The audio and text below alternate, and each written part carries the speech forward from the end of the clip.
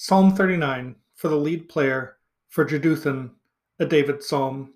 I thought, let me keep my ways from offending with my tongue.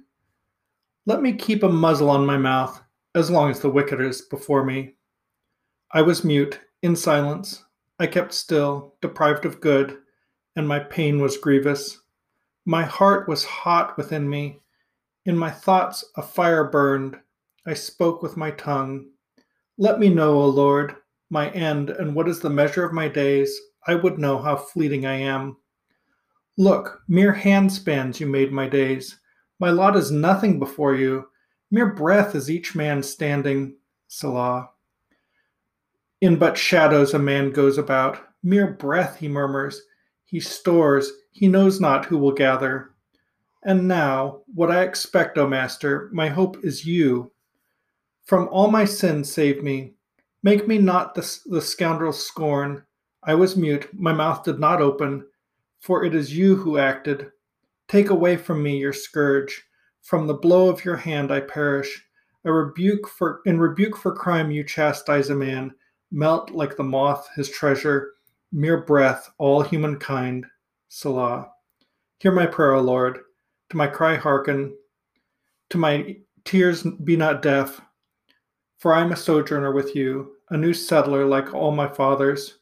Look away from me, that I may catch my breath before I depart and am not.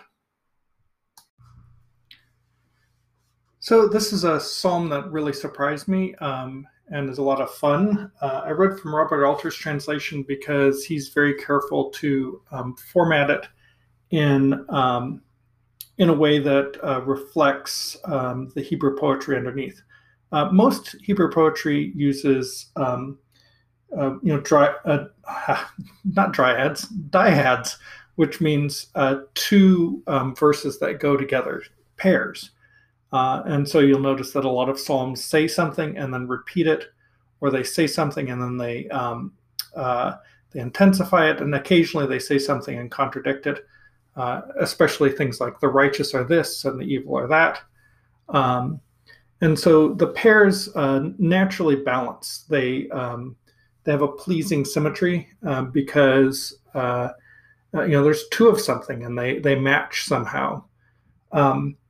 This poem uses triads occasionally, and a triad means there are actually three verses that are sort of grouped together. And in Robert Alter's translation, he makes sure that those are formatted so that you can see the triads. Starts with the very first verse. I thought, let me keep my ways from offending with my tongue. That's number one. Let me keep a muzzle on my mouth. That's number two. So you can see that's a nice balanced pair. And then as long as the wicked is before me is the third one.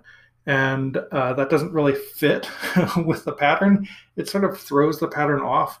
Some of the formatting I had seen in other translations doesn't know exactly what to do with it and just sort of groups it together with the second line.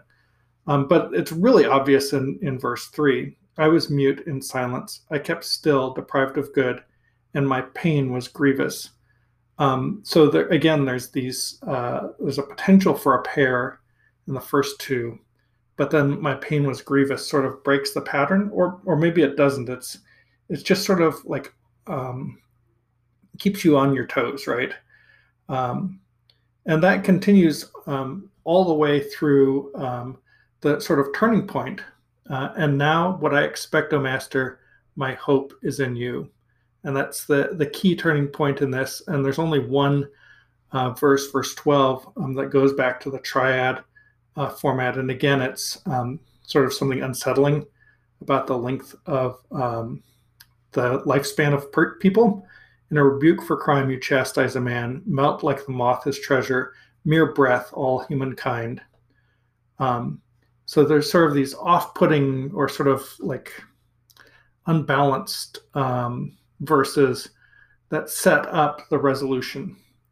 There's a lot of places where you hear about the rule of three, and one of them is in comedy actually, and you know that every joke has to have three characters going into a bar.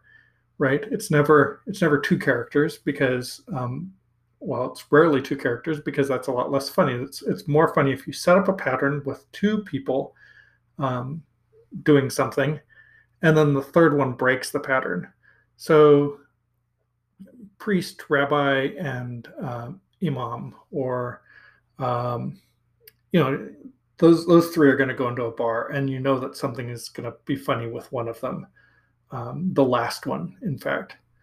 So there's something very fundamental about three. I think sometimes I look at numerology and I think, oh, it's bunk, it's hokum. um, but as you start to look around the world, there are some natural things that our mind connects with these various numbers. And three is definitely a number that's a little bit surprising, a little bit not what's expected, keeps you on your toes. And so there's a lot to think about with that. The psalm, in addition to its structure, has a lot of really great imagery. It's just one of those ones where you look at it and you think, wow, what imagination these ancient poets had. Um, so really fun. Glad I discovered this one. Probably wouldn't have jumped out at me if I weren't trying to read one psalm a day. So we'll do another one tomorrow.